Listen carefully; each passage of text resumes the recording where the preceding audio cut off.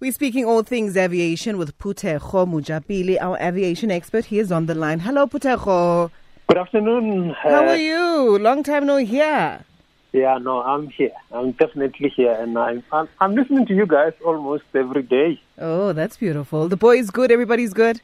They are good. Back to school, as you know. Yes. Yeah. Okay. Phuthego, FlySafe is apparently using the situation in KZN for marketing. Tell us about that. Well, what SAF has done was that they went into a helping mode for those that have been affected by the unrest that were in KZN. So what they have done is that they offered people to load up to 20 kilograms of food supply and necessary stuff that people may need. As you know, the roads were closed and there was literally barely nothing in the shops. Yeah. So what they have done is that they said, well, you can come on board with your 20 kilograms and then we'll load it for free for you to go to Natal. But there was a catch in there. Mm-hmm. So you got to spend up to 1,700 to get on that flight and take that 20 kilograms to Natal. So what they did not say is that you are going to pay this 1.5 or 1.7 because it's 1,600 and something there. And that was out of Johannesburg to Durban. And if you're coming out of East London as well as Cape Town, it would go up to 2,000. And that would be a return leg. So you're forced to use their facility or the flight going there, flying with this. Whereas with Mango, if you buy a ticket on Mango and go to Durban, you automatically get that 20 kilograms for free. And the ticket might be even much cheaper than what the SAF Air was offering. It's weird because SAF Air is known, well, it's a low-cost airline. You wouldn't expect to be spending so much. Yeah, but that's how they have structured their thing. So for me, when I looked at it, and first of all, I said, maybe it's something that we need to talk about and look at the marketing out of it, because it's purely a marketing strategy here. It's not really, you're not doing it out of you wanting to help the situation, but you are now exacerbating, you're putting the marketing tool on top of what you are trying to put on the table for those that need that. Because for me, as it is, it's purely a marketing, it's nothing else.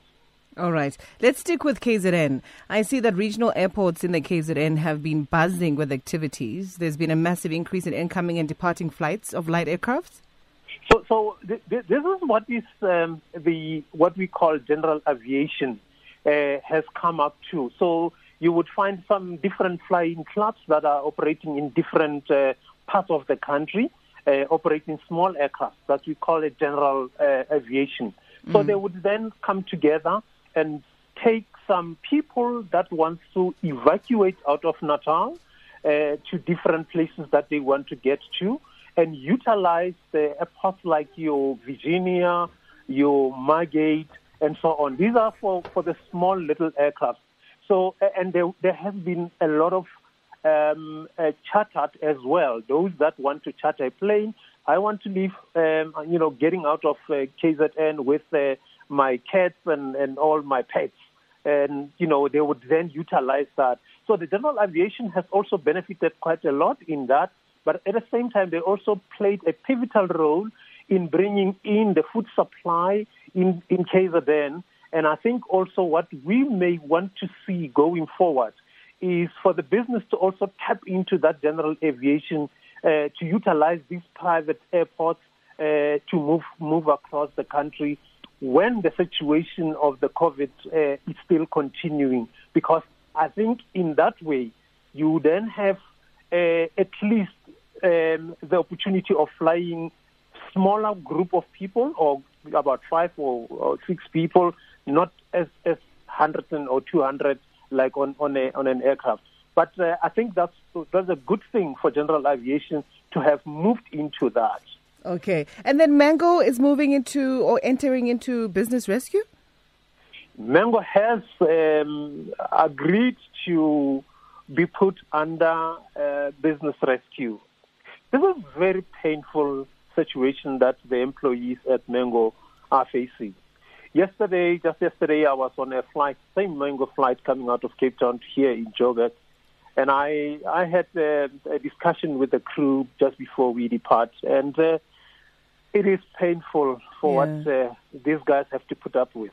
And what seems to be a problem here is that when the finance department gazetted that 2.7 billion of a rescue plan, which was mainly for COVID-related and the situation that we know most of the companies were confronted with.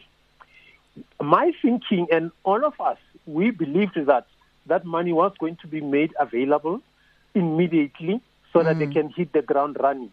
What it turned out was that the DPE, together with the Treasury, their expectation was that they would receive a plan as to how the money is going to be utilized going forward. But what then they have not done was to communicate that to the employees so that they at least know what is it that they are working with regard to this. But what they then did was to leave the situation to deteriorate to a point where now the people are left destitute. I mean, I was talking to one of the guys yesterday, and they were saying, I asked for petrol money from my mother. And you're talking about somebody who's got his own family. You ask your parents' money to get to work so that you can at least secure the little work that you have. And we can't allow the situation to deteriorate like that. I mean, we are professionals in what we are doing. And this comes from my heart. It's not really something that I'm saying it because I want people to sympathize with everybody here. Yeah. I want, it is just not acceptable for management and the board and the Department of Public Enterprises to leave the situation to deteriorate to this point up until it takes the unions to go to court and say, we are forcing you to get into business rescue, and then you start waking up at that particular time and say, we agree with you, then we'll place you under business. It's not good enough. It will never be good enough. So we need people that are not reactive but that are proactive to make decisions for this airline. This airline has been operating even when the levels were up to 4. We know they've been on the skies every day, and they're sitting up to, the last time they received salary was in May. Hey. This is not right. We can do better than that, South Africans. All right. Phuthego, flight schools at Wonderboom Airport are accusing the city of Tshwane of crippling them. What's going on? So what City of Tshwane have done, okay, let me just start explaining this. City of Tshwane owns Wonderboom Airport. It is out there as you go out towards the west of Pretoria. So that airport, it's mainly for the general aviation, like flight school and the small aircraft privately owned. We know Air Link used to operate a flight out of that to Cape Town a while ago, and I think they have stopped doing that. So what City of Tshwane has done is that they have increased the levies that the small operators are paying to operate out of that.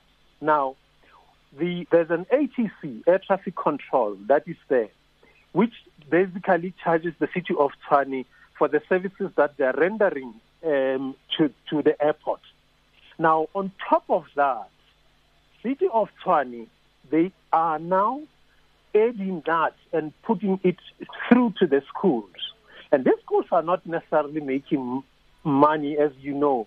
It's a very small little niche market. You get 5 students that you need to train to get PPL, commercial, and so on. But there isn't enough money to be made there.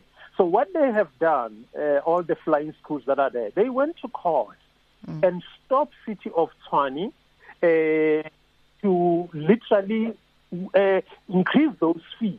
And the court agreed with them, and they said the city of Tshwane should hold on increasing those rates, because the ratepayers, when they had a meeting, that proposal of flying school were there to say, whenever you are increasing the fees, please do not step into this, because we are battling. It's COVID time. There isn't really money that we can get to keep on going. So we are going to see, if Tshwane decided to go ahead with this, we are going to see flying school out of Boneroom literally disappearing, and that will cause a lot of strain in the development. Because nobody aviation. Will be able to afford it. Absolutely. And we want to develop the industry. And I think City of Tshwane were a little bit disingenuous for them to just, impose those levies without really considering the fact that we need to grow the industry, we need to develop the industry. But are they open to engagements about this fee structure that is crippling the industry? The court is going to force them to open up that discussion, as it has already agreed with the schools, to say it must go back to renegotiate the terms and how it can be done, if that can be something that can be considered. So I'm sure the courts will make a right decision. Yeah, sad news all round today, Phuthego. Thank you so much for your time. I hope that you're going to have yourself a beautiful week.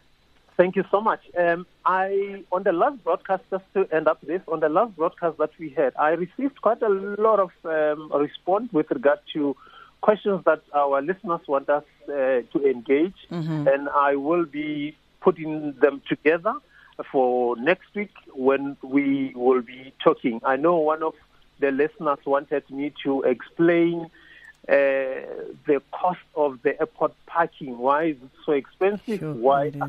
It is very expensive.